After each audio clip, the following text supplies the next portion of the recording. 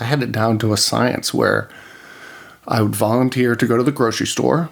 I would get cash back at the register, so there's no record of me buying anything from the liquor store. And then I'd buy a pint of vodka, and then I'd buy 2 things of vitamin water, like Gatorades, and I'd drink them down to the label, and then I'd fill it up with the vodka. I'd seal them up. I'd put them on my bag. I'd throw away the vodka bottle. And then right before I got home, I would chug one of the vodkas, the vitamin waters with vodka, straight down. I'd keep the next one for the next day. And it was just a cycle. And it just kept going on and on. I would get stuck in my head, and it would be my own problems. And the only way I could escape it was through alcohol. Welcome to the Tribe. This is your weekly podcast from Tribe Sober. Whether you're already sober, striving to be sober, or just plain sober curious, you need a tribe. You need a tribe because it's so hard to do this alone. You need a tribe because you need support. And that's where we come in. Here at Tribe Sober, we've got your back. Here at Tribe Sober, we have people at all stages of the journey, all helping each other to stay on track. On this podcast, we've got recovery stories to inspire you, experts to inform you, and plenty of advice on how to ditch the drink and change your life. So here's your host, Tribe Leader Janet Gorond. Hello, and welcome to the Tribe Sober podcast, episode 193. My name is Janet Gorond. I'm the founder of Tribe Sober, and I'm your host for this podcast. Here at Tribe Sober, we help people to change their relationship with alcohol and then to go on and actually thrive in their alcohol-free lives. And over the last 8 years, we've helped thousands of people to do just that. And we created Tribe Sober because we know from experience that it's really hard to change your drinking habits alone. You need to find a new tribe. Social norms are so powerful, and that's why connecting with others on the same path will keep you on track and inspire you to keep going. So at Tribe Sober, we're all about community. It's a community where everyone strives for an alcohol-free lifestyle, and many of our members are already thriving in their alcohol-free lives and inspiring others. Each week, we feature a community voice, just to give you a flavour of the awesomeness of our tribe. When people get into a dark place with alcohol, they tend to isolate themselves. And the opposite of that is a community. And the tribe is an unbelievably great community for me. I'm able to get a lot out of the tribe. And I try to put something back into it. And that's why I try to attend as much as I can. The Zoom cafes and the comments on WhatsApp. The tribe gave me a place to be around like-minded people and hear their stories and get inspired by, people, have a cry when someone's really struggling, but really understand that there are people out there that are going through this. So if you'd like to join our warm and welcoming community, just go to tribesober.com and hit join our tribe. My guest today is Ben Tuff. In 2012, Ben decided to quit drinking and to take up swimming. He became a long-distance swimmer and is featured in a documentary called I Swam My Way Out of the Bottle. I began by asking Ben to introduce himself. My name is Ben Tuff, and I live in Vermont, USA.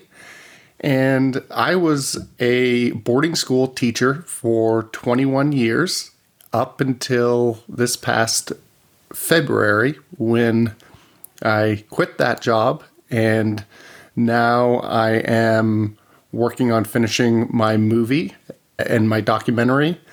And then I'm also working on getting in front of as many students, kids, adults as possible to spread the word about addiction, what it means to be around those addicted, how to recognize it, and how to ask for help. Wow, that's wonderful. There is such a need for that in schools. It wasn't until much later in life that I realized just how bad alcohol was for me. And I think if I'd learned that at school, then I'm not saying I wouldn't have drunk, but it would have been there in my subconscious. But the fact that nobody tells you anything and it's so normalized means that we all just start drinking because everyone else is drinking. And when you're young, you just want to be like everybody else. Well done, you, and get in those schools, tell them everything. Let's talk about you when you were a child. I gather you were quite anxious. I saw a podcast you did with someone and you said that you were a bit of a hypochondriac. You thought you were going to get cancer or you'd got cancer. And so much so that your mum took you to a shrink. Tell us what kind of age these anxieties came to you at. Yeah, so for me, it actually all started, I was always anxious. I don't remember a time in my life when I wasn't anxious. I'm the youngest of 6 kids. I have an identical twin brother. We were the free reign kids at the end. And for me growing up, it was, second grade that one of my dear friends was diagnosed with bladder cancer. And he had to have his bladder removed. And from that day on until 11 years ago when I got sober, anything that was wrong with me, I was convinced was cancer or something that was going to kill me. As I internalized these things, I would have these panic attacks. I didn't know what they were at the time. To me, I just thought them as heart attacks or really deep-rooted malaise, and I didn't know how to deal with them. I think I was about 12 years old when my mom said, "Okay, Ben, enough is enough. If you have one more of these panic attacks and we have to go to the hospital, I am going to take you to a psychiatrist." So it was a threat. It wasn't like, "Listen, let's work through this. This will help you." It was, "We are going to do this and we're going to scare you straight," as if what I was going through wasn't normal and that there wasn't a way to deal with it. It was just mind over matter. And that was one of the phrases that was repeated to us as kids. It's mind over matter. Just remember, mind over matter. And it can work to a certain extent, but it didn't work for me. And I think my mom found the scariest looking psychiatrist in all of Atlanta and brought me to him. He was 75 years old, big, thick glasses. I didn't understand a word he was saying. And I was like, okay, I am not going to do this. I'm not going to talk about when I am having these fears, these anxieties. Instead, I'll just keep them to myself. And, that's what I did. And I found that when I turned 16 and 17 and we started to drink on the weekends with our friends, I found that those anxieties disappeared for a very short time during the evenings, drinking the alcohol. And that would last until the next morning when they were just exacerbated by the hangover. Again, we were young, so we weren't getting super hungover like I was getting 14 years ago. And at that point, my anxiety was through the roof. And I had given myself ulcers. Everything about my existence was so fraught in anxiety. And I really didn't find the freedom from this until 11 years ago when I went to rehab and I met my psychiatrist, Rocky, and he said, "Why are you poisoning yourself?" Exactly. Look at your liver and look at your liver enzymes. Why are you killing yourself? And I said, "I don't know. I'm not meaning to, but I don't know how to get away from these feelings. And I don't know how to get outside of my head. And I don't know how to shut it all down. And I don't know how to feel better about myself when I'm in the lowest of the lows. And when I'm really excited and happy in summertime and the sun's out, I feel like that's also an excuse for me to drink. So I don't know. I don't know the answers." And he said, "One of the answers is sitting right in front of you, and you're bipolar. And you've been bipolar since a very young age. Yeah. It's not just something that's evolved over time, but this is something that we're going to deal with right now. And I started doing CBT and DBT, cognitive behavioral therapy, and dialectical behavioral therapy in rehab. And so I was in a dual diagnosis program, which was covering my head part and what was going on in my brain and the imbalance there with the bipolar. And then it was also at the same time dealing with the alcoholism and why it was that I chose that as my substance of choice and how to eliminate it in the future. Sure.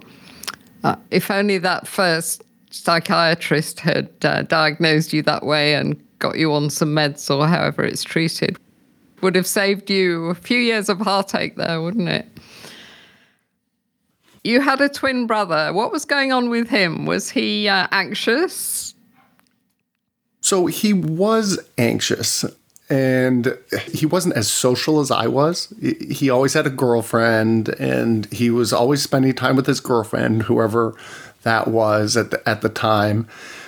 And he did have OCD tendencies that I didn't have.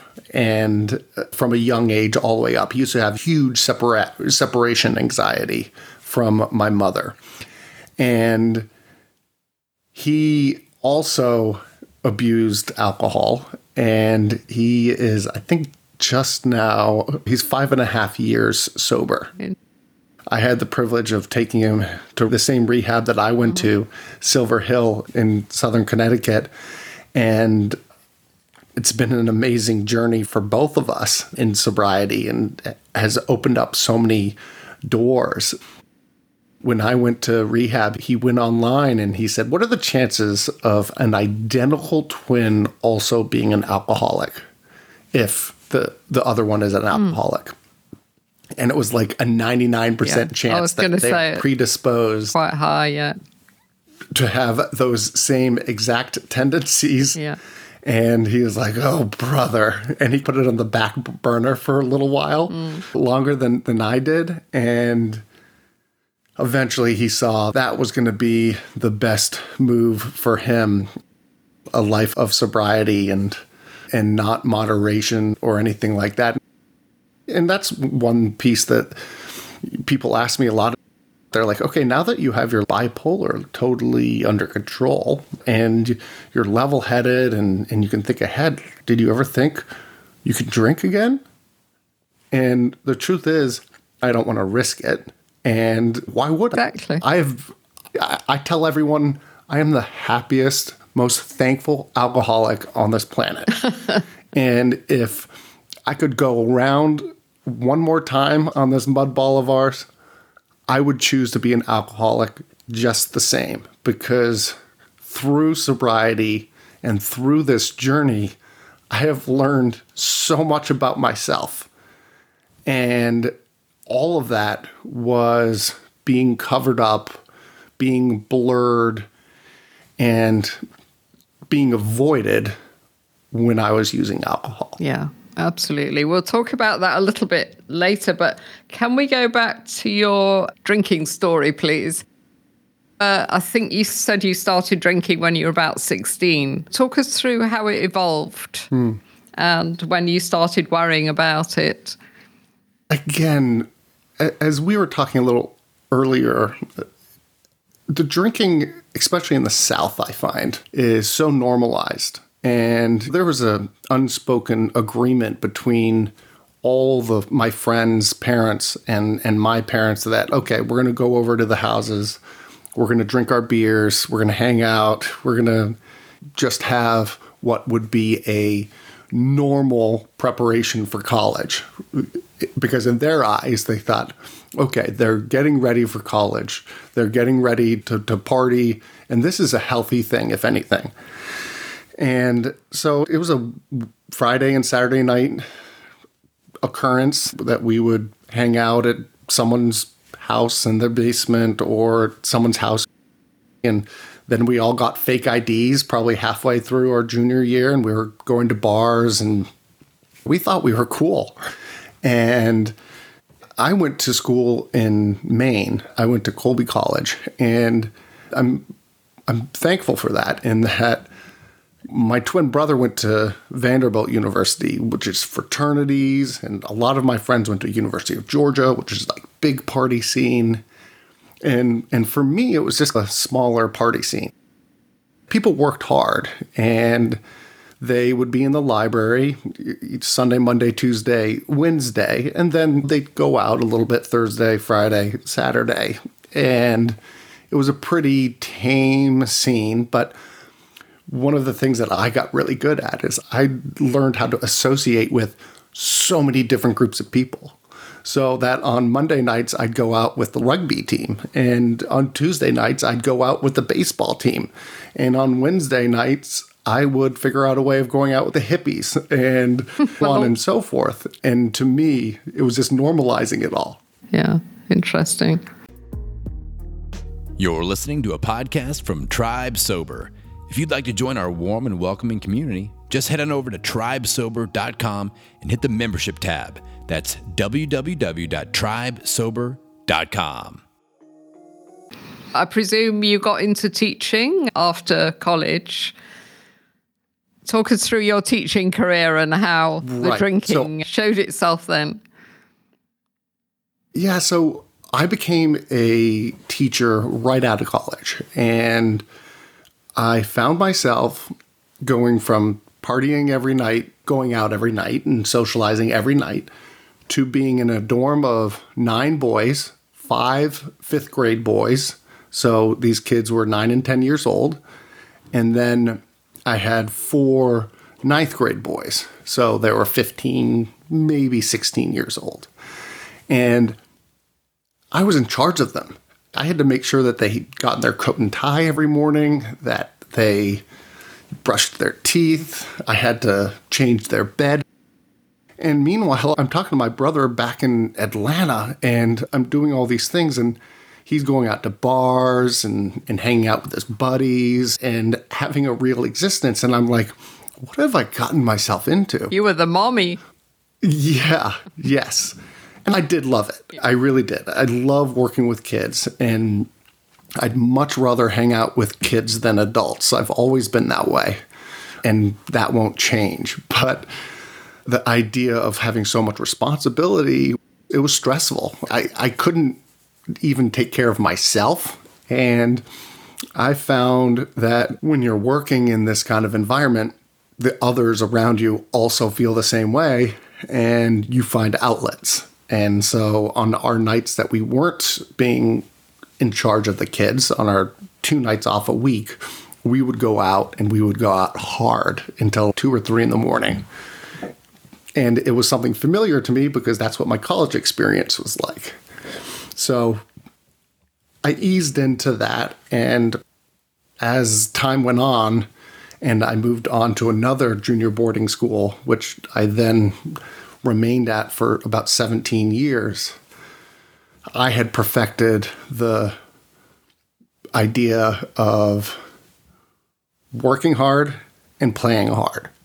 And when I say playing hard, I mean drinking hard. Of course. And I could associate myself with the younger faculty members and know who was where on which night, or what night that we were going to go bowling, or what night we were going to go to the bar. And that was my outlet. And it is a very stressful thing to be in charge of 11 7th grade boys, so 13-year-olds. Wow. And I was so for at least 12 years. And it was a lot having to make sure they're doing their work, they're not fighting, they're not doing bad things, they're not sneaking out. And it was good for me because it distracted me from my own problems. But when it came time for me to be off, I would get stuck in my head, and it would be my own problems. And the only way I could escape it was through alcohol. And I guess it was about 14 years ago, I started to sneak some beers here and there on the side.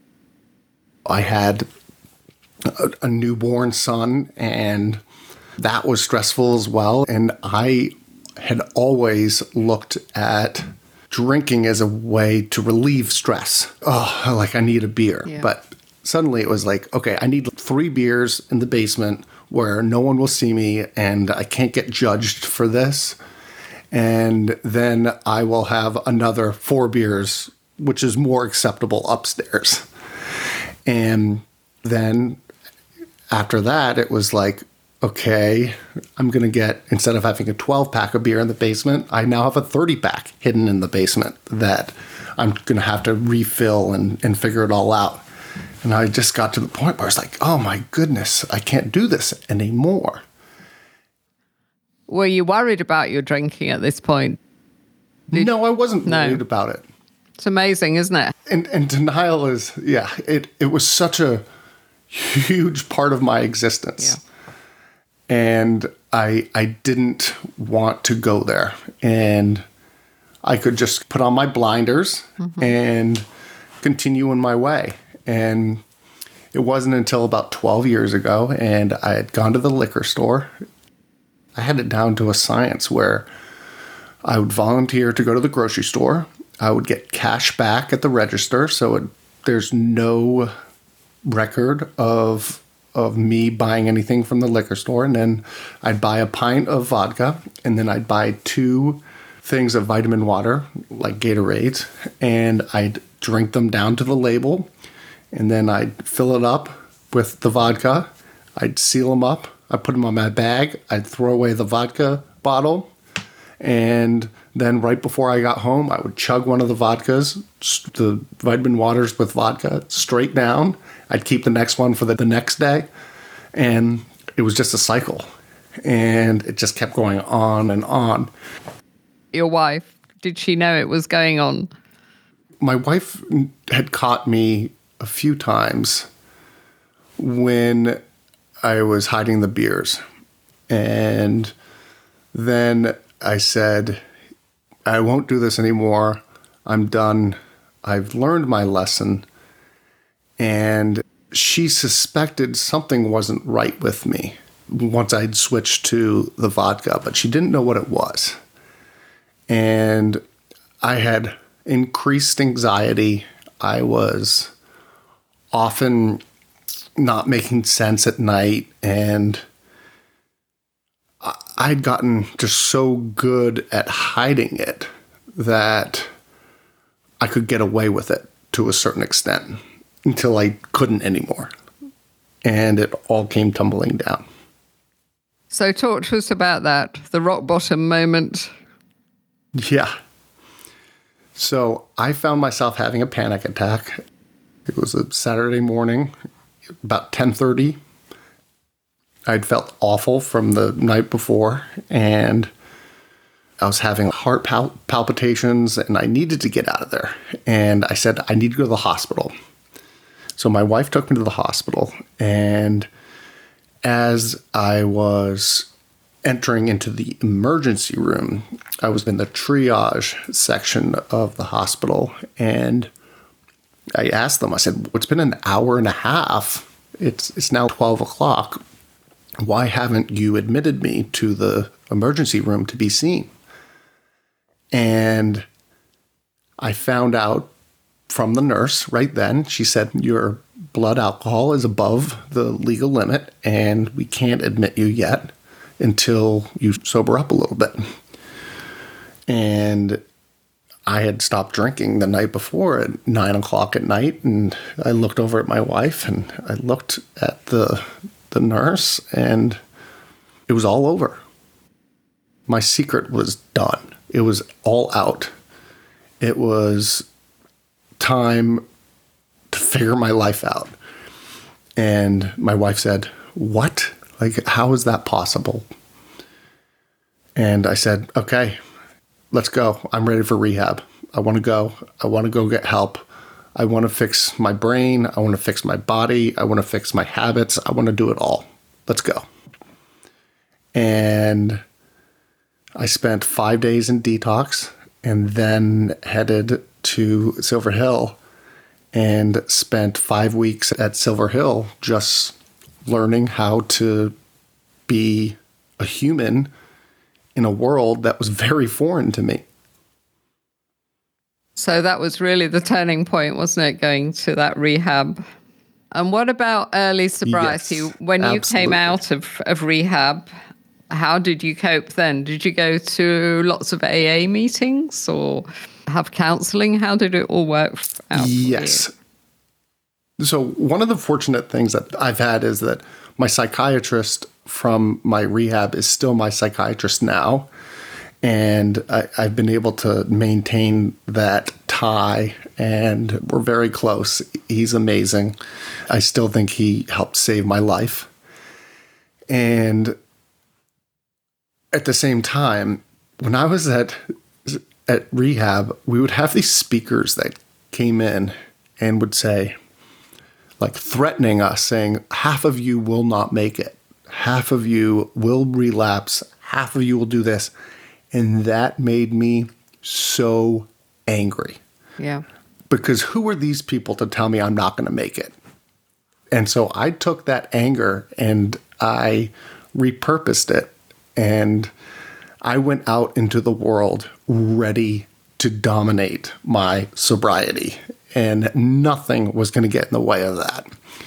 So along the way, I did do 90 meetings in 90 days. And that was very purposeful and helped me stay accountable and also just helped me learn from others around me and others who also suffered from addiction, not just drinking alcohol, but drug addictions or whatever their substance of choice was. And I would go every day, every morning to the early bird meeting in New Milford, Connecticut. And straight from there, I would go right to the pool and I'd teach myself how to swim. And that was my schedule. Yeah. Yeah. I think it really helps, doesn't it, to have a schedule that's busy so that there's no time to think about drinking. I share your view, Ben, that addiction can be a gift. It certainly was in my case, and it sounds as if it was in yours as well. It's a kind of catalyst, isn't it, to get to know ourselves and really change the course of our future. And I wondered how and when you came to that view, that conclusion that maybe it wasn't such a bad thing that I became an alcoholic. It was probably day 3 of being sober and my hand stopped shaking. And I was at an early bird meeting in New Canaan, Connecticut, and I was holding a Dunkin' Donuts coffee. And for the first time in years, my hand wasn't shaking. And I was like, so this is what it's all about. And also through the joy that I've been able to have with my family. It's not like a fake joy anymore. When I was drinking, it was this facade that I tried to put on for others, for them, and for myself. But very quickly, I realized that in sobriety, it was real. They were real feelings. And it's hard sometimes when you have to feel real feelings and they're not the feelings you want them to be, but that's life. And that's why I keep marching forward, because I know that those positive feelings and those positive reactions are just around the corner.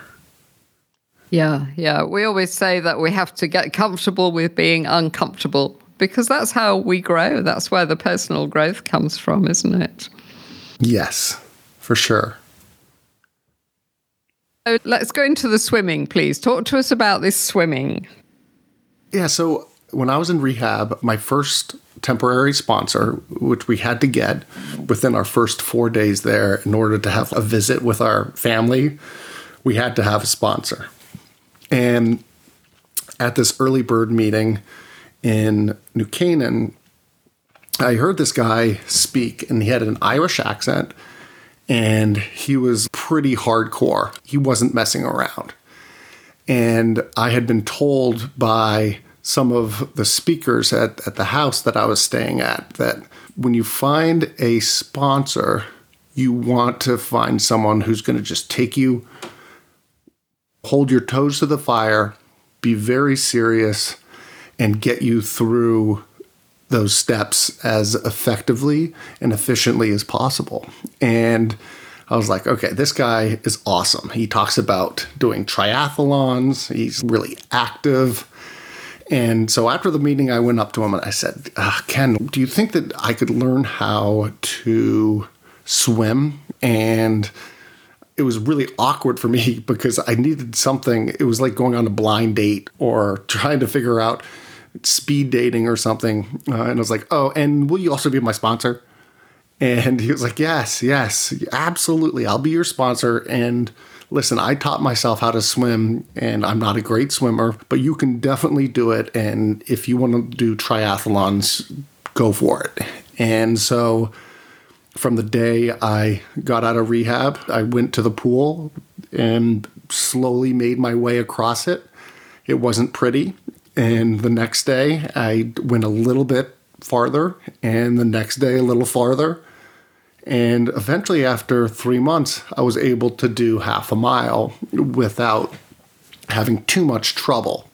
And I entered my first triathlon. And that started off a long period of time for me of doing triathlons. I did triathlons for about 7 years until I finally realized that the sport of triathlon wasn't working for me because I'd gotten so competitive. And I realized that no longer was I doing this for myself, but I was doing this for my ego. And I was doing it to beat those people around me. And that's not why I wanted to do this in the first place. So I took a step back and I said, what else could I do? And I looked at my training and I said, you know what? Like, I really like swimming, because it allows me to surround myself in the water. Open water swimming is just so free, and I can connect with my higher power. I can do all my thinking out there, do all my processing, and I can just do it for me. And so I signed up for a 12.5-mile swim around Key West at the lower end of Florida, which is a warm water swim. And I actually did quite well. I got second in my age group. It wasn't really a race. It was just a laid back swim. And from that point on, I just kept swimming. And I guess over the last 6 years, I've been swimming, doing long distance swims. And that has brought me to the last 3 years where I've done 19 to 24 mile swims all in one fell swoop. And it's been amazing. Well done, you. And you're 11 years sober, I think, are you? Or is it a little bit more now? It's just a little bit more. Yeah. I had my sober anniversary April 21st. Well, congratulations. Just over 11 years. Congratulations. So talk to us about the documentary. Why are you making the documentary? What's the purpose? Yes. So about 1.5 years ago, I was driving across the Everglades. I was working in admissions at a boarding school, and I was going from West Palm Beach to Naples, and we were literally 10 minutes into the Everglades, which is a miserable drive. It's just boring. When I got a call from this guy, Matt Corliss, and he said, I'm a producer.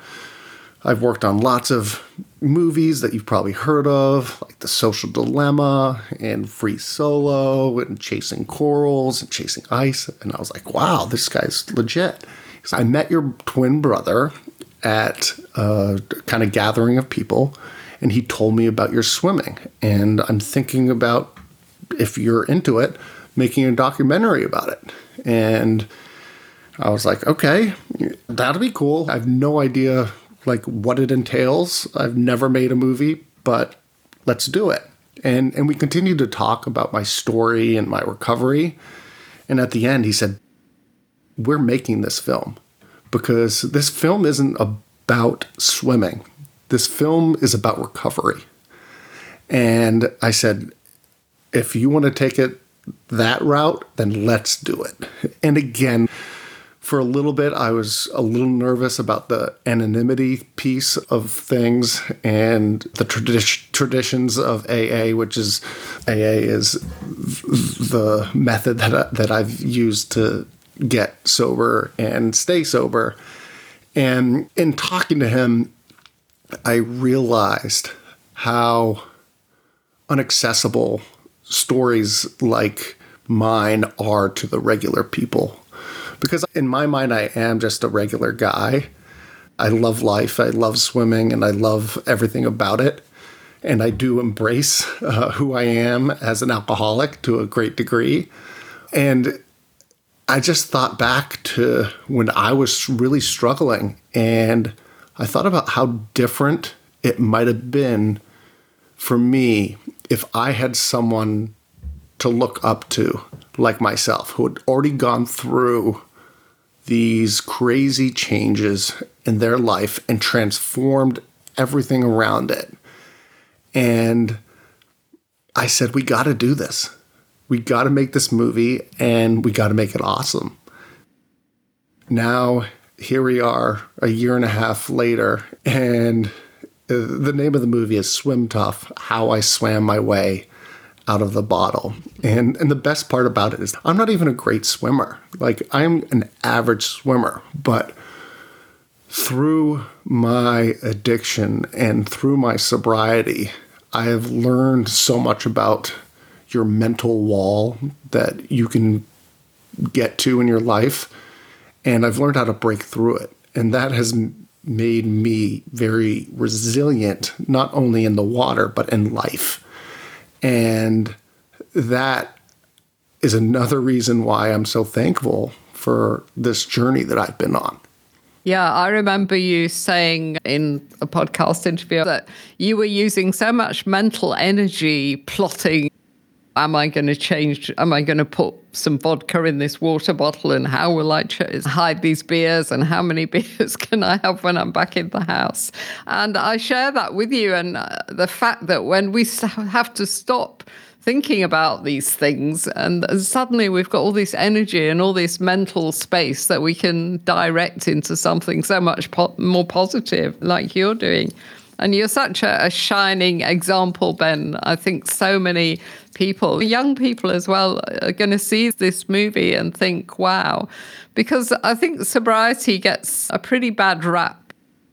It needs a new image. When I had to give up drinking because of my health, I was expecting it to be such a dull and grey and miserable place. But I thought, I've got to stop drinking or I'll die. So I'll just have to live in this rather grey place. But it's turned out, of course, to be anything but that. So well done. I think the movie is a great idea. So when's the release date? I will have a showing down in Atlanta, where I'm from, and then I will also be having a showing in Newport, Rhode Island, where I did all the swims and where I've raised all the money for Clean Ocean Access, the environmental group that I've been swimming for. So it will be trickling out quietly, and if people want to see how to view it, it will be on my website at swimtuff.com with all the show dates.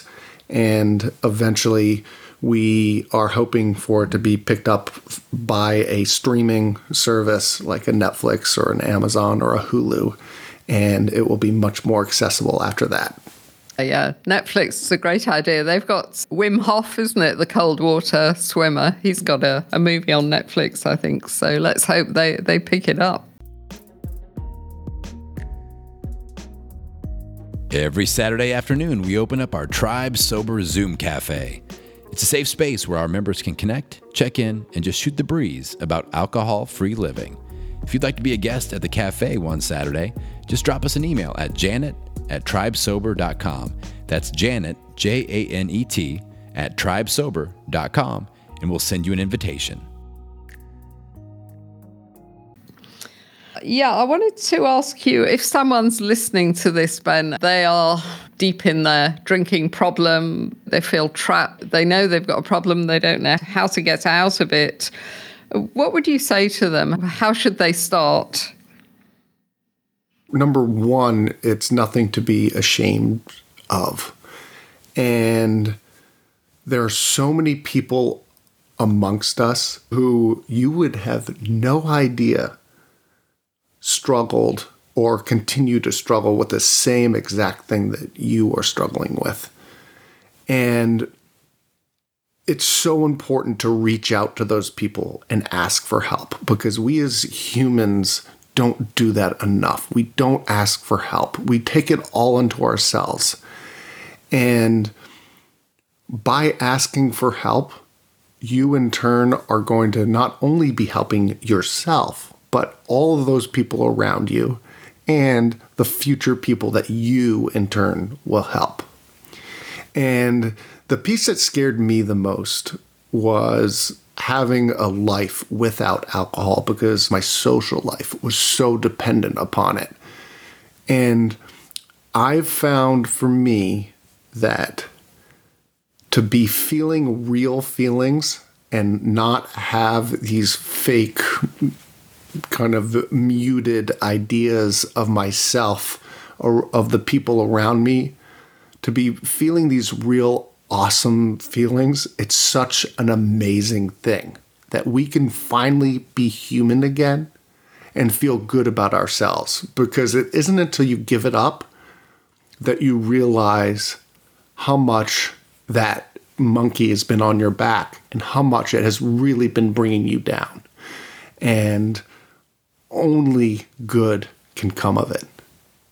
Yeah, absolutely. Yeah, I had a podcast guest who described her problem as carrying a backpack of rocks around with her. And when she gave it up, she felt she could take off that backpack. I thought that was a nice analogy, because we don't realize how much it's weighing us down until we stop. So thank you for that. Let's finish off with your top 3 benefits. Just pick out 3 quick benefits of sobriety to inspire that person that's listening. I would say, number one, my energy is through the roof, and it is all positive. I have a tendency to always be on the go in a positive way without any of those negative intentions.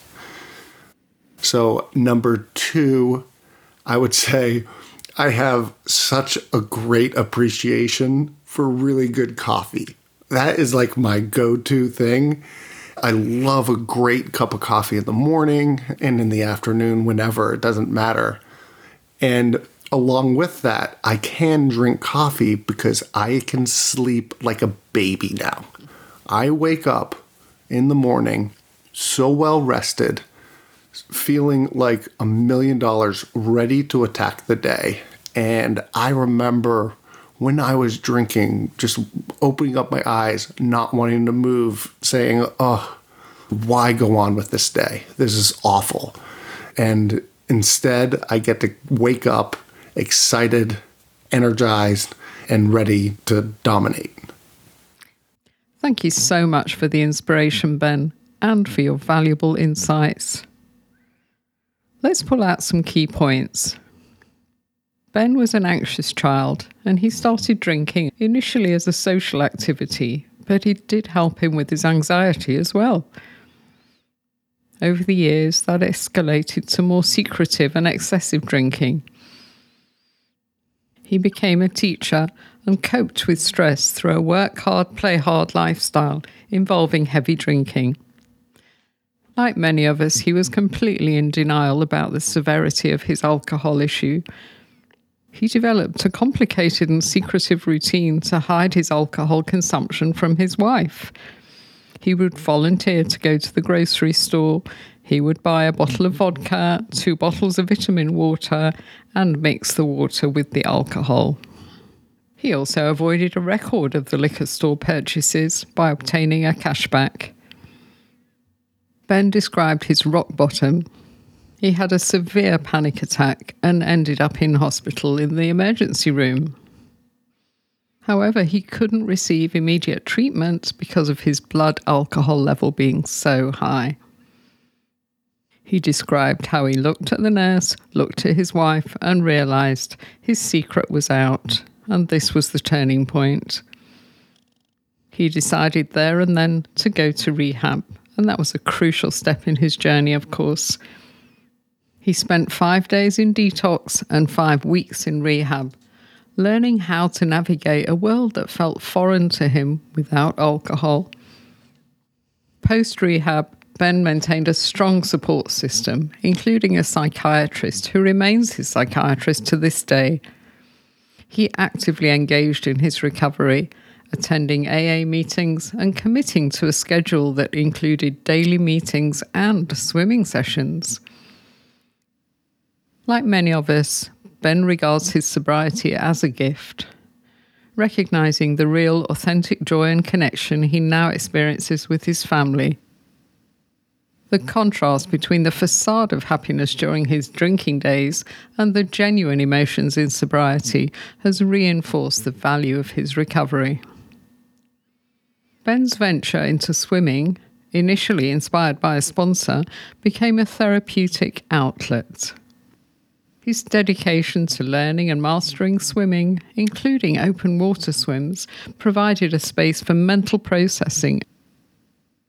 He focused on his love for swimming and engaged in long-distance swims.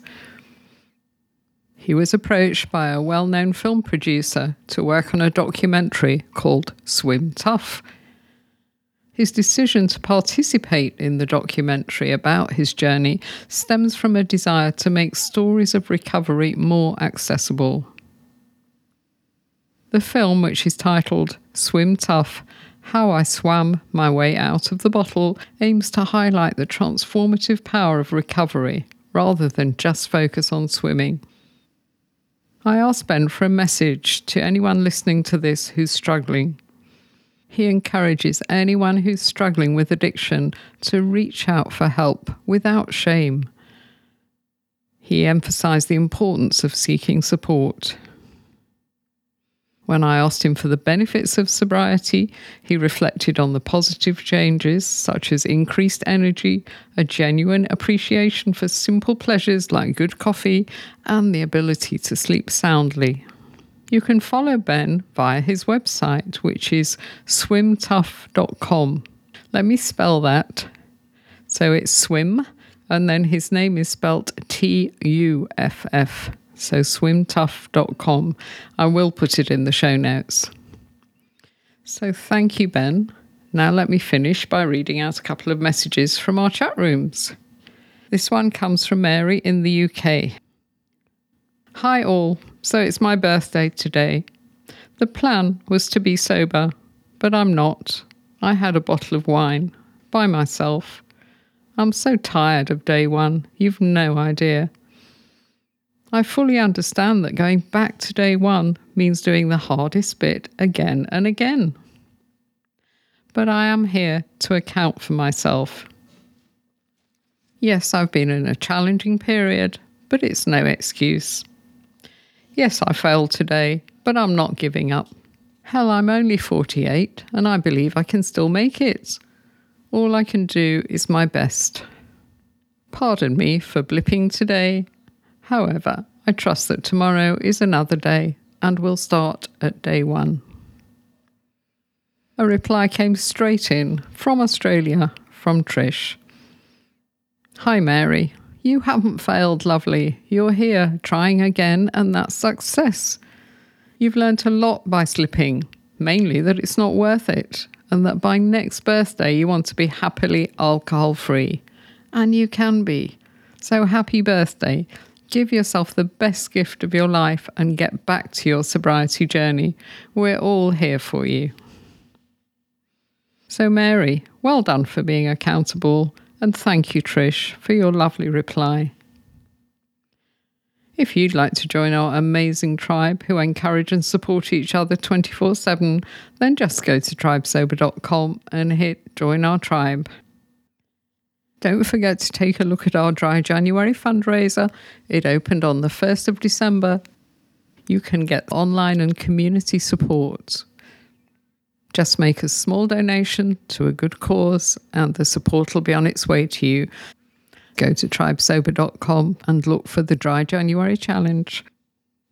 That's it from me. I'll be back next week. Ditching the drink is like climbing a mountain. It's hard, it takes courage and grit, and an experienced guide. And that's where we come in. Here at Tribe Sober, we've climbed that mountain, and we know the view from the top is amazing. We've used our experience to put together a unique membership program that will support you all the way. We've got challenges, chat rooms, sober buddies, trackers, and milestone awards, and that's just for starters. So go to tribesober.com and check out our membership program. It's the essential resource for anyone looking to ditch the drink and change their life.